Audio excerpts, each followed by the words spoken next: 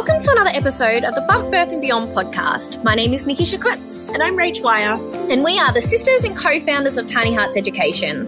So you guys have absolutely been loving the birth stories with Dr. Jo, but we thought it might be beneficial to bring something else to you. So Rach and I decided we'll bring some extra content, more focusing on that beyond side of parenting. We are joined today by a wonderful woman, Geordie, and her little girl, Evie, in the background there.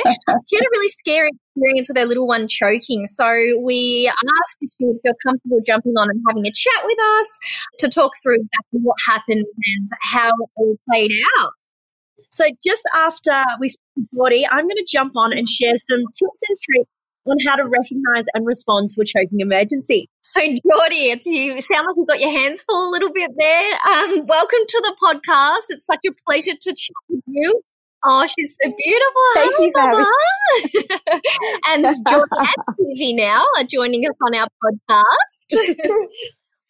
Geordie, I cannot wait to hear your story. Being a past student of mine, I think that's so rewarding to hear that you're actually able to use the skills. So before we jump into it, can you tell me a little bit about yourself and your gorgeous daughter, Evie? I am a Melbourne-based mama with my little girl. We've got Henry as well, who's daddy, who's at work at the moment. I was an actress in a previous life, but am now Melbourne-based, and I run my own business, She Does This, which is a female lifestyle and business website.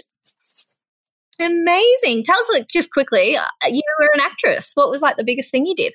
I was on Neighbours for about 3 years, so that was an amazing experience. Oh, maybe that's where I know your face from. Maybe, but it was like 10 years ago, so I'm not sure.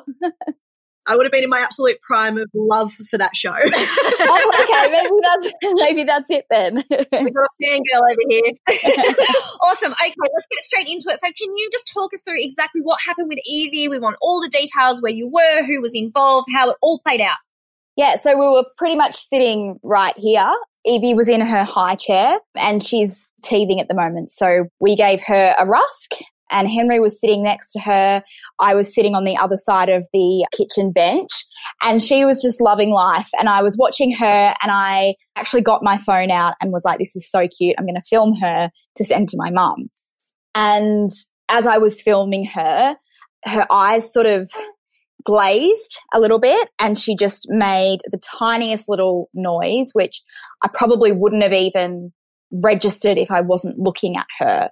I knew exactly what was happening in that moment, and I just threw my phone down and yelled for Henry, and he took one look at her as well and just ripped her out of her high chair and did that, that maneuver, that whack on the back that you taught us in the course. Pretty much after one whack, a bit of rusk flew to the front of her mouth, and I knew then that it was safe for me to put my fingers in her mouth and fish it out.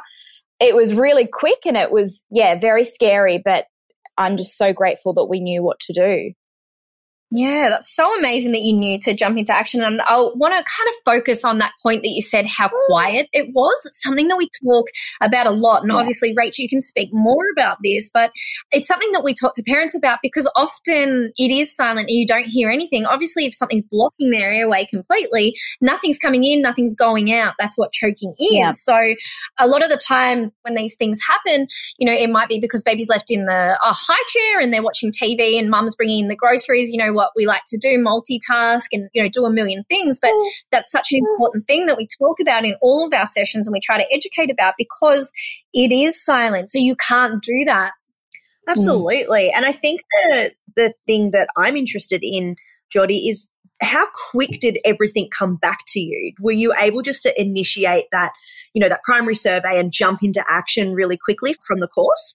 Yeah. So after we finished the course with you, we actually both said that we would definitely want to do refreshers and all that sort of stuff. And I have often wondered what I would be like in a crisis because it is your worst nightmare, whether I would remember things. And Henry had actually done a refresher course through a new job that he started the other week. So I feel like he was really confident as well. But the fact that I just knew immediately, what was going on and was able to go into that just this is what we need to do mode, I was really proud of myself. It's amazing. You did such a great job. And obviously to identify it so quickly and to react so quickly, you know, within a couple of seconds. Yeah. Seconds count when it comes to our infants, and especially if they've got a complete obstruction. It's something that we get a lot of questions about from parents choking. I think, you know, around that age where you're introducing solids, and I think we're all anxious about it. Were you anxious about choking before she started solids or as she was starting solids? And how are you now after this? I don't know if I'm better or worse now that we've had that experience. She's a reflux baby. So she, from birth, has always sort of been coughing, spluttering, choking on her own vomit and all that sort of stuff. So it's always been a bit of a trigger point for me when she does start to cough and splutter. I think maybe sometimes I'm probably bashing her on the back a bit too much. She's like, Mum, stop. But we are just so conscious, especially after doing the course, of how quickly it can happen. How are you going with meal times now? Like, are you a little bit more hypersensitive to the fact that she could choke because it's happened previously? Or are you like, okay, I've got this, I'm confident within my skills? So we're not doing rusks anymore just because I feel like when I spoon feed her, I actually can see what's going in her mouth, what, you know, the consistency of it. Whereas when they've got that rusk in their mouth, there's that bit that you can't see. And you can't see if it's on the pack. It always says, you know, discard when it starts to break. Well, you don't know when it's in their mouth. So they're off the menu now. Yes. And I mean, in terms of meal times and stuff, we're mixing a bit of baby-led weaning in now that she's 7 months old. And is quite confident with, bless you, darling. Bless you. With her food now. I don't know if it has made me more confident or not. I'm so glad. If anything, that experience has just made me happier that we have those skills and that I know what to look for, and that if it happens again, that we've been there, we've done that, we know what to do. But yeah, no more rusks. Good on to you guys. You know, I think that doing a course, like, you got to be quite proactive to think that far ahead, especially when you're pregnant. And a lot of the questions we get are about, when should I do the course? And we always say you should do it before you have the baby, because once you have Bob, there's so many other things that go on. You know, you're worrying about sleeping, teething, this, and this. Whereas, you know, it is one of those things that anything could happen at any time, and you hope it doesn't, but you just want to go in from day one knowing that you're super prepared. But it takes a lot from you guys to obviously, you know, go through that course, but also to remember that information and obviously save your Bob's life in an emergency. That's a huge, huge credit. So yeah, you're literally a star student, and yeah, we're just so proud of you guys. Thanks for your support as well of Tiny Hearts, and thanks for chatting with us and sharing that experience today. It's obviously a bit of a sensitive topic. It's not something that, you know, you're completely comfortable with. It's really, really scary, and we just think that information is going to help others kind of identify. And Rachel's going to jump on in a second and chat through some tips and tricks for other parents who are listening at the moment. Just before you go, Geordie, what is your one piece of advice that you give to fellow parents and mamas? Yeah, I think definitely do a first aid course. You just don't know whether you're going to be learning something that could potentially save your child's life. That would be my first bit of advice. But my second bit of advice is just go with your instincts. You know, you're going to get so much advice, whether you ask for it or if it's unsolicited advice, people are going to lay it on you with what they think you should be doing. But I think it's just really important to remember that you know your child best, and just to go with your gut and what feels right for you, because they're parenting a completely different child. So you just have to, trust your gut and trust that all those mothering instincts that people talk about are there. Absolutely. That's some great advice. I couldn't agree more with you. It's your own journey. It's your own experience. You got to own it. You got to trust your gut. You know that little person the best. So I think that's great advice. Thank you so much, Geordie. And it was beautiful to have little Evie join us, her first podcast at 7 months old. Thank you so much. Stay safe, and we really enjoyed you sharing your experience. So thank you so much. Thanks. Thank you so much, and thank you for helping us and educating us. Hey guys, Nikki here, co-founder at Tiny Hearts Education. At Tiny Hearts, our mission is to bring education to all Australian parents through first aid and birthing courses, so you can move through pregnancy, childbirth and parenthood with confidence. To come along to one of our courses, head to tinyheartseducation.com and use the code podcast10 to get $10 off any course booking.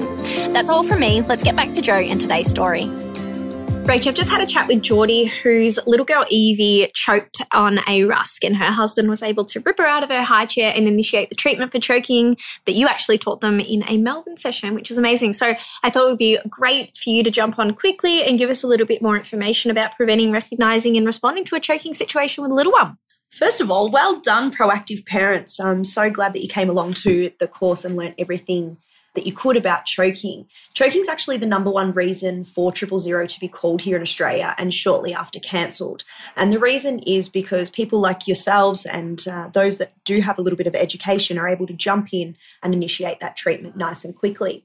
So we do have two different types of choking. We've got a partial obstruction and a complete obstruction. And how we tell the difference between the two is if the child has an effective cough. So if they can cough, the airway is partially obstructed, and if they can't cough, it's completely obstructed. Some common things that children choke on are raw fruits and vegetables, sausages and chunks of meat, nuts, seeds, popcorn kernels, and even fruit pips, hard lollies, lollipops, and chewing gum. Marshmallows are a big one, and then small objects that you can find around the home, so coins, button batteries, and even Lego and small toys. So it's really important that you're able to identify choking by assessing whether they can cough and then being able to treat it nice and quickly. So the treatment for partial obstruction is just to encourage the infant or child to keep coughing. Sit them upright and just provide that rest and reassurance and just get them to keep coughing. We don't want to intervene with any back blows or chest thrusts at this point because it can actually make it worse. If you were to give them a back blow while they still had an effective cough, that back blow could force them to take a big breath in and whatever is in that airway to start to now completely obstruct the airway. But if your child doesn't have an effective cough, they're unable to cough, breathe, or communicate, it's often, it is silent and can happen really quickly. We need to start with our primary survey of doctors A, B, C, D. Then we'll move into delivering 5 back blows. So we'll position the child on the edge of the seat and lean them forward, or even on your lap and lean them forward. And for an infant, we'll lay them over your lap.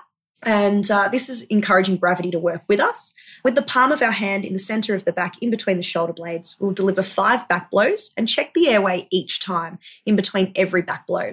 If that's unsuccessful, we'll then move on to chest thrusts. So supporting the back of the neck, and with your hand, the centre of the chest, in between the nipple line, we'll start 5 chest thrusts and check the airway in between each time. If the child is still conscious, continue your back blows and chest thrusts until ambulance arrives. If they do go unconscious and they're not breathing normally, they have the immediate need for CPR. So just to clarify on that one, when you see your little one and they've taken a sip of their drink or they're chewing on something and they start to, cough and gag and stuff like that, you're saying don't touch them, leave them, encourage them to cough and just keep a watch over them. Absolutely. So if they're able to cough, it's classifying it as that partial obstruction. So just providing that reassurance, you're next to them just in case things move or change quickly, and just encouraging them to cough. If that means that you need to take them out of that high chair and sit them on your knee, hold their hand and just be with them so they feel safe and they can keep coughing. In that situation, obviously it's difficult to tell, but most of the time do they clear a partial obstruction by themselves? It's more often than not that children will clear a partial obstruction. And the reason is that I think it's just part of their natural mechanisms as children to be able to bring whatever is triggering that gag reflex straight back up. I mean, sometimes we can just put the wrong plate of vegetables in front of them and they can vomit. In regards to gagging, that's something that we get a lot of questions about. Can you talk us through the difference between gagging and choking and if you actually need to do anything for a child that's gagging? First of all, I want to start with letting you know that gagging is not choking. This is when your infant looks like they're dry reaching. This is a normal reaction. It's their brain actually telling them to push out whatever's in that airway so it doesn't become a choking incident.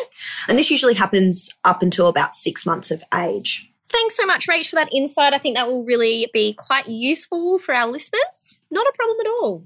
So that concludes our episode of Bump Birth and Beyond podcast today, guys. I hope you enjoyed it. I think the key takeaway is to definitely scrub up on those choking skills, have a look at those prevention, how to recognize and respond to it. If you do need some more information, you can always head to our app where we have some videos of how to actually conduct those back blows that Rach and Geordie were talking about, as well as those chest thrusts so you can see the technique.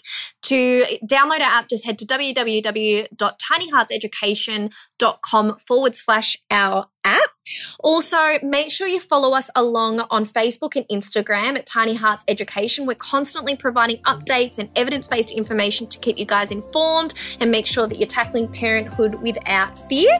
Also, don't forget that we have the fortnightly podcast with Dr. Joe, where he shares beautiful birth experiences and chats to some amazing women and hears about all their stories. You can follow Dr. Joe Segroy at his Instagram and Facebook as well. Have a nice day, and everyone, please stay safe. See you guys. Bye.